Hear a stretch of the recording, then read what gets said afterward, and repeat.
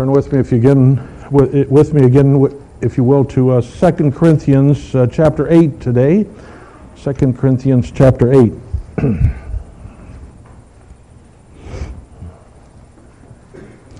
We'll look at the first 9 verses this morning. 2 Corinthians 8, 1 to 9.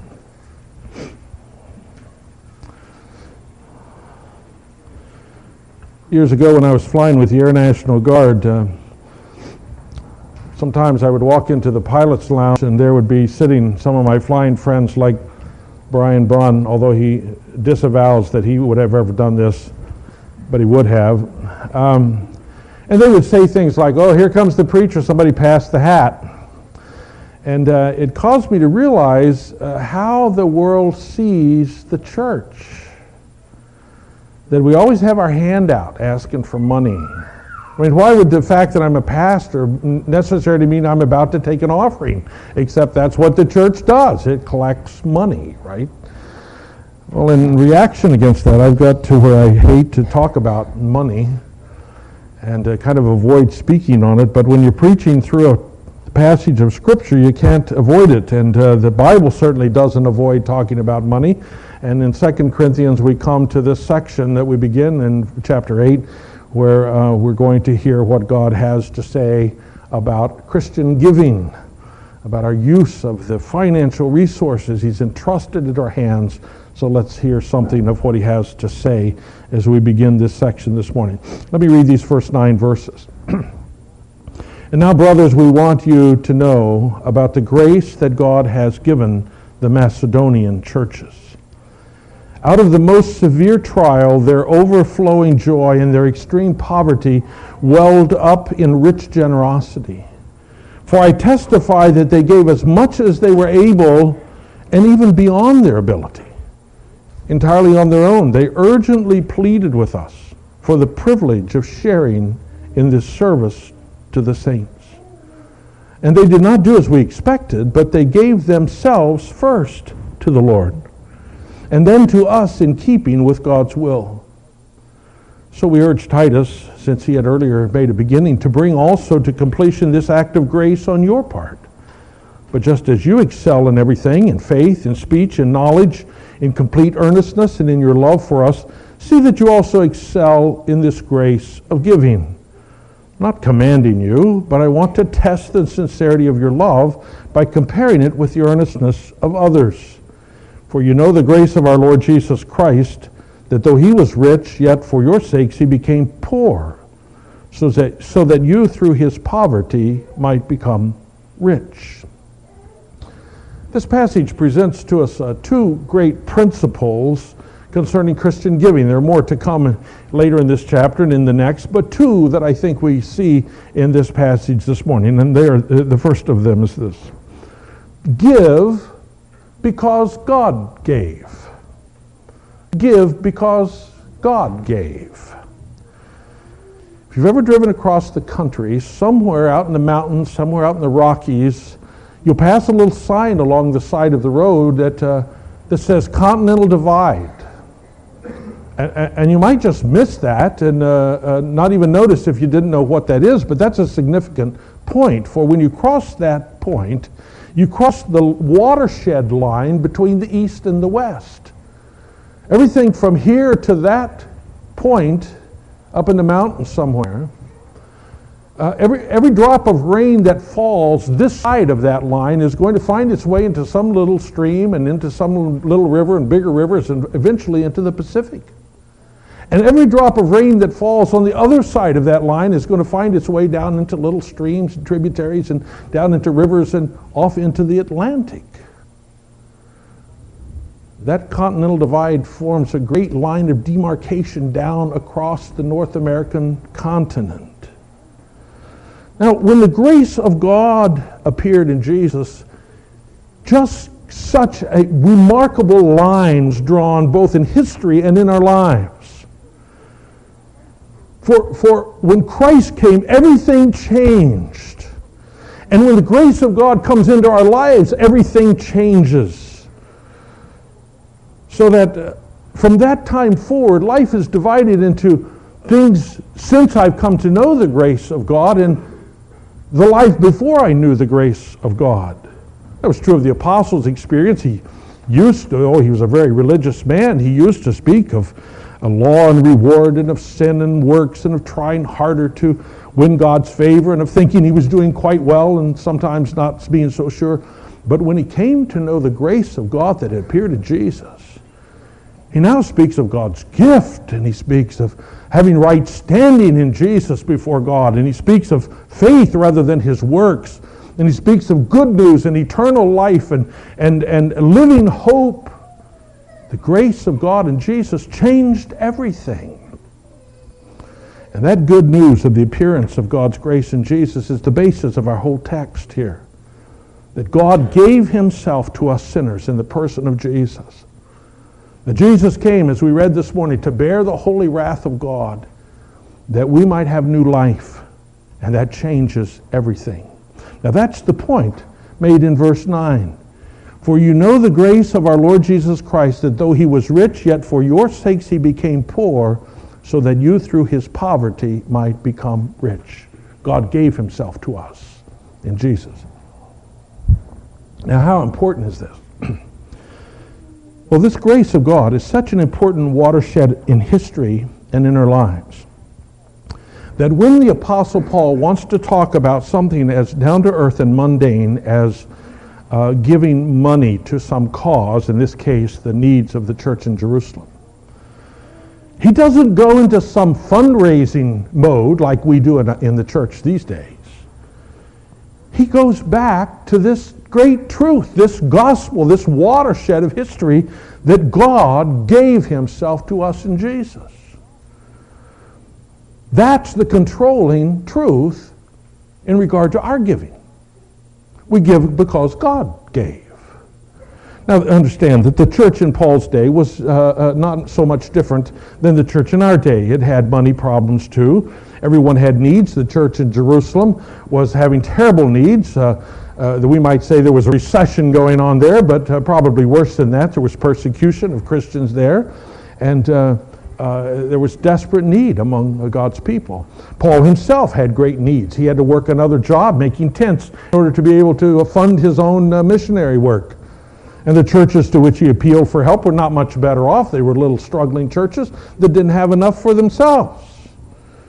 And at the same time, also just like today, other people were out there milking the church for every dollar they could get.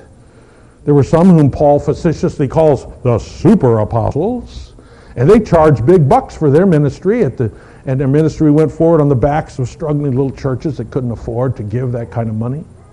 There were others who were out peddling the Word of God with schemes, money-making schemes, specifically geared toward the church crowd. Like I said, things haven't changed so much between our day and Paul's day. So what kind of appeal could Paul make as he's trying to gather money to help the brothers and sisters in Jerusalem? What kind of appeal could he make that would bring a godly perspective on this subject and not fall into the abuses that were so common, and that would make the legitimate need known without seeming to join in with the greed that was always around, that would express godly concern without just getting a reputation for, oh, there's Paul out passing the hat again. Well, Paul goes back and he appeals to the grace of God in Jesus and asks people to give because God gave.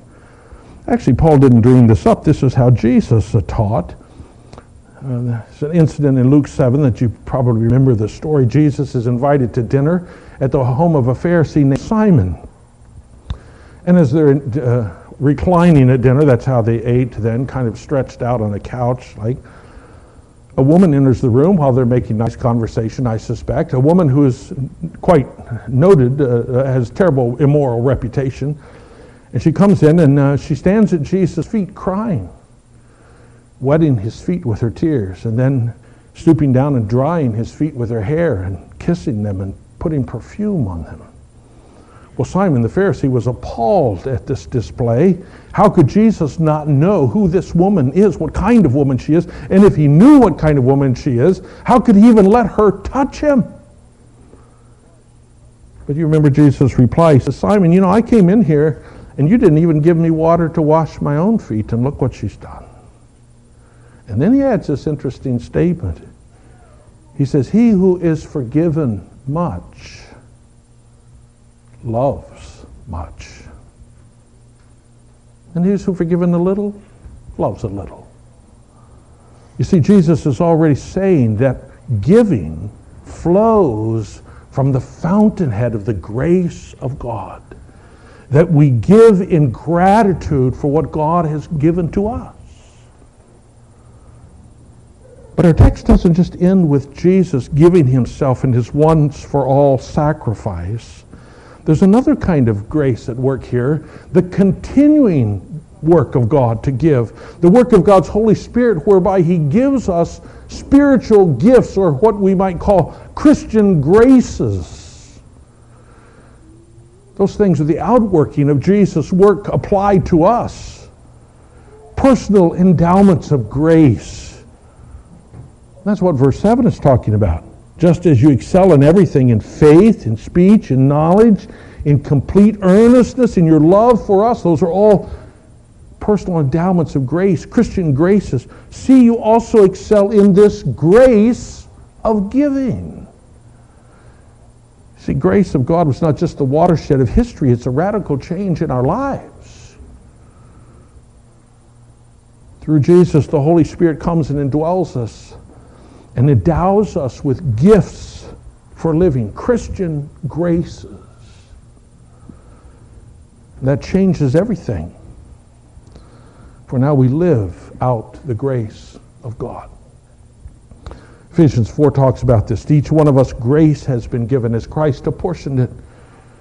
Peter says in 1 Peter 4, each one should use whatever spiritual gift he has received to serve others, faithfully administering God's grace in its various forms.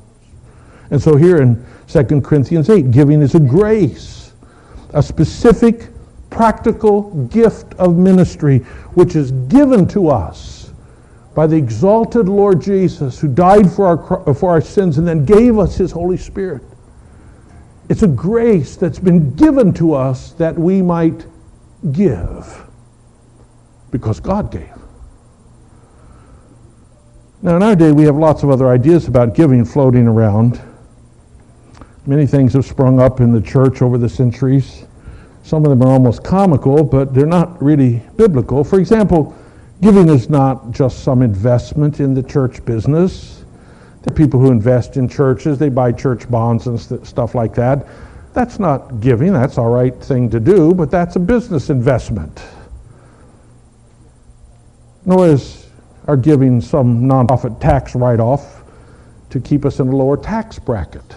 It's not wrong to declare our gifts as on our tax returns, but the IRS doesn't determine our giving. We're obligated to give whether the IRS allows it or not. Nor is giving membership dues paid to belong to our church, or worse, the church's form of taxes levied on its citizens.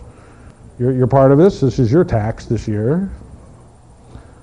Nor is giving a means of quieting our consciences because of our failures in other areas. We'll buy God off with a few extra dollars. Nor is our giving to be the church admission fee. You know, good show at church, we pay good money. If the show's not so great, a couple bucks will do. Worst of all, biblical giving is certainly not giving the preacher a tip. Good tip if I've been treated nice and given personalized attention. Poor tip to register my plaints. The truth is, this pastor doesn't know what you give. I make it my business not to know. Now, all of those are reasons why people give sometimes, but biblically, we give because God gave to us. Giving is a Christian grace. It's been given us to exercise. Giving is a reflection of what Christ has done and what God has done when he gave his only Son. That's what our text is trying to tell us from the very first verse. Brothers, I want you to know about the grace that God has given the Macedonian churches. What grace? The grace of giving. Giving flows from the fountainhead of God's grace. We give because God gave. Now that's the rationale for our giving, but what does it look like? How does it work then? Which brings us to our second point. Give like God gave. We give because God gave first, but secondly, give like God gave. You know, one of the most difficult things for us to do is to take a bare, sterile principle, something we believe to be true, and then try to figure out how to work out all the implications of that in all the areas of our lives. That's really hard. But the truth is, we almost never ask anyone to do that. We don't just teach people abstract principles and say, now you go figure out how to work it out. No, we teach by modeling. We show people how as we teach them why. It goes together. It's how we teach in our homes.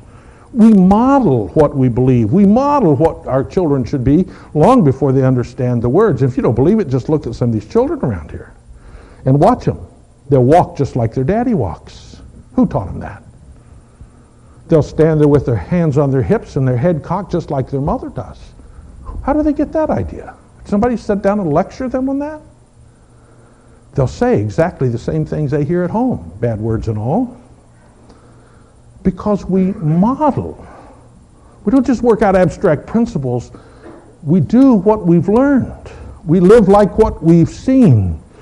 And so the Apostle Paul calls these people to give like God gave to us. Now, he could talk about the example of Jesus, and he does that in other places like Philippians 2, but here he picks up a secondary example. He says, let me hold before you the example of the churches in Macedonia, because they've learned to do this. Let me tell you about them. Now, in case you don't know much about the churches there, let me refresh your memory. Ancient Macedonia is what we now call northern Greece. It's that area along the coast of the Aegean Sea, just to the west, across the water from present-day Turkey. The churches in this area were planted by the Apostle Paul, but they never seemed to be great successes. For example, Paul went to Philippi and just had the very small beginnings of anything going there before he got beat and thrown in jail, and then the next morning hustled out of town, and he left the beginnings of a church there, I guess you could call it that. There was the jailer who had become converted in the earthquake the night before. There was a slave girl who had been delivered from the fortune-telling spirit that she had, and there was a traveling saleswoman named Lydia who happened to be in town. Not a great church, you understand, but the beginnings of 3 converts at least. And Paul moved on to Thessalonica, but the trouble followed him in Thessalonica, and we figure he could not have been there more than 2 weeks, and maybe only a few days, and they beat up the host where he was staying, and they ushered him out of town there, and he left, a handful of believers at Thessalonica, and on to Berea he went, and the same trouble followed him in Berea, until finally they snuck him out of town and took him down to Athens. This was a tough place, Macedonia. It's not easy to be a Christian in Macedonia. Even Paul writes back to the church in Thessalonica, and he reminds them of how they received the word in much tribulation and endured suffering at the hands of their own countrymen. In other words, these are not mega churches here, folks. These are little struggling bodies of believers. Little struggling bodies of believers. Not like the prominent church back in Jerusalem with thousands of members, oh no. Not like the great success story in Ephesus, where churches had been planted all throughout the province, all up and down the Lycus Valley. No, that's not Macedonia. These are little bodies of believers trying to be faithful in a hard place. Oh, but the really significant thing is that the grace of God had come to Macedonia. And when the grace of God came to Macedonia, these people's lives were changed, and they began to work that out in their experience. And they understood that even the use of their meager financial resources had to reflect the grace of God that had come in Jesus. And so well did they work that out that Paul holds them up, this pitiful little church, holds them up as an example. Look at your brothers and sisters in Macedonia. if you want to know what it looks like to give like God gives. Now, as he talks about them here, three descriptions come of what God's giving looks like in the Macedonian church. The first is that they gave themselves first. Look at verse 5. They did not do so as we expected, but they gave themselves first to the Lord and then to us in keeping with God's will. I was impressed when I studied these churches that their gifts always came with people attached. They never just sent money, they sent people to take the money and then to do whatever was needed when they got there that the money couldn't do. How accurately that reflects the grace of God. When God saw us in our sinful condition, he didn't just send a check. God became man and dwelt among us, suffered our humiliation, walked in our shoes. Emmanuel, God with us. The same concept applies to us this morning. When we talk about Christian giving, we're not trying to separate you from your money. Oh no. It's you that God wants. Your money is just one of the many things that comes with you. You and your time, you and your ability, you and your plans and your dreams, you and your possessions, your house, your car, your savings account, your paycheck, your job, you and everything about you. That's what God wants. Recently, the council committed the chapel to support Steve Laup in his work in Vancouver. Sure, he needs the money, but a lot of people need the money. We could send a check anywhere in the world. What's different about this? This is a place that we can not just send money, we can go and help and do something. They gave themselves first. That's what it looks like to give like God gives. To give yourself. Second little principle that emerges here is that they gave themselves into poverty. They gave themselves into poverty in order to make other people prosper. Look at verse 2 and 3.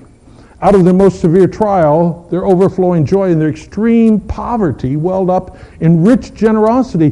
For I testify that they gave as much as they were able and even beyond their ability. We know that's the case because when Paul writes to the Philippian church, he talks about their gifts and how they're a fragrant offering, and then he promises it, know that God will supply your needs.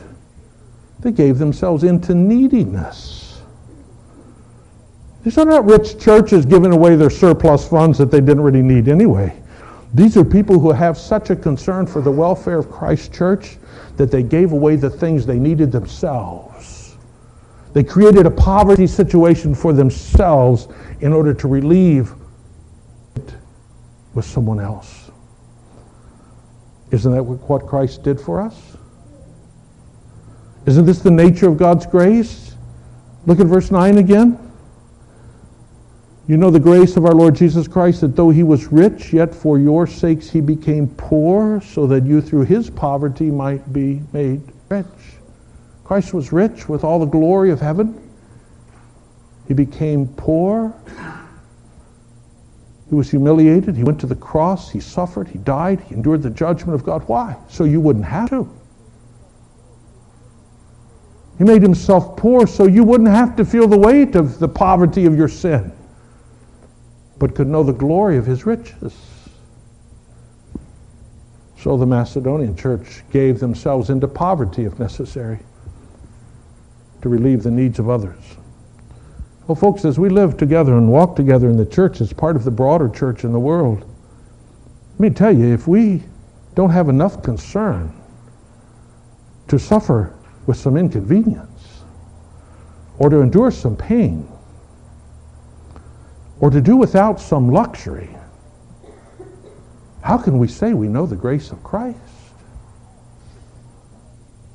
We are called, we're prodded by the example of the Macedonians to give like Christ gave. That means to make ourselves poor, if necessary sometimes, to relieve the suffering of our brethren. That cuts across the grain of the old look out for number one mentality that we hear all around us all the time. But then again, the grace of God changes everything. Well, one more little principle here about giving like God gave.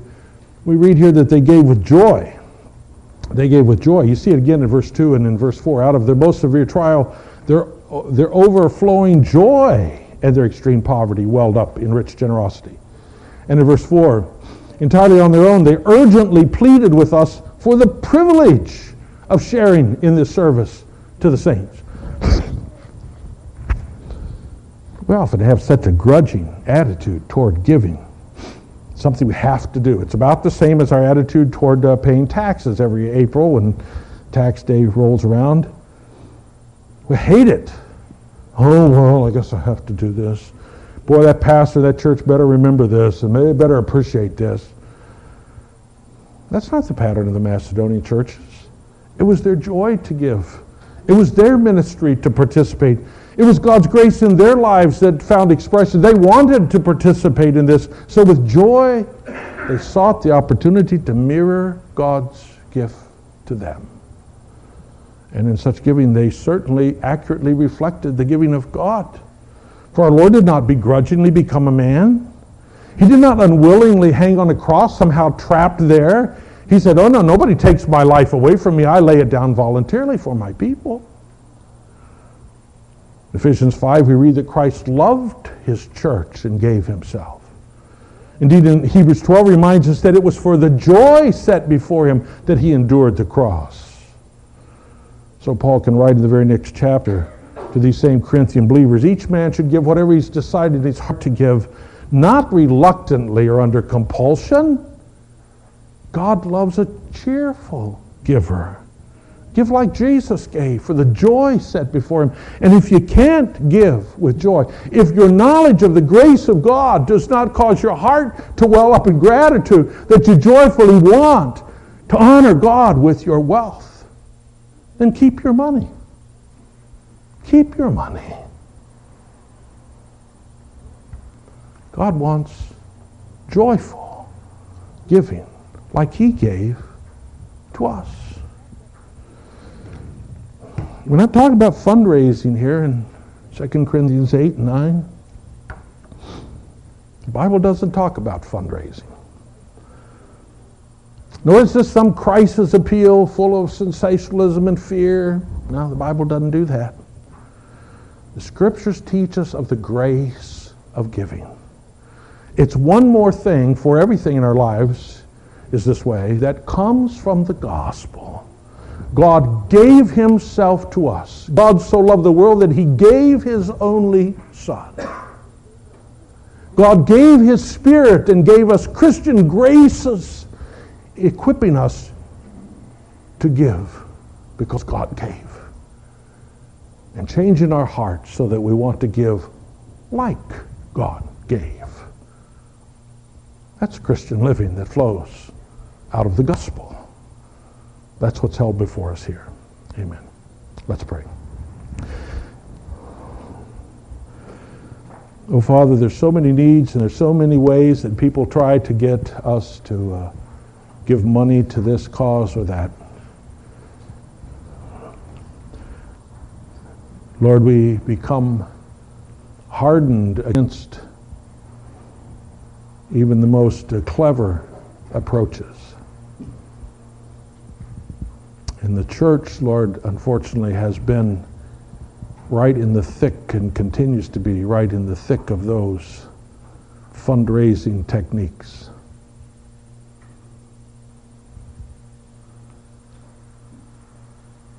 And we often, Lord, become hardened to that aspect of the Christian life.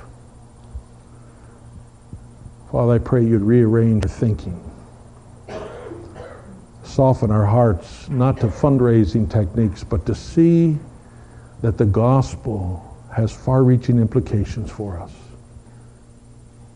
That this wonderful truth that you have sent your Son to be our Savior at such great cost has implications for how we see ourselves and our relationship to one another, and what kind of stewards we need to be of the things you entrust into our hand. So, Lord, deliver us from the materialistic mindset of our day. Deliver us from the guilt-ridden mindset that People would try to impose upon us. Oh Lord, give us a heart that beats with the gospel. A heart full of gratitude because of your grace, that looks honestly at how we might serve you with everything you put in our hands, our time and our talent, as well as our financial resources.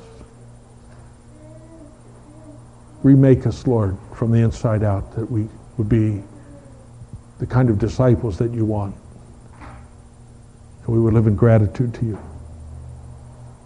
In Jesus' name we pray. Amen.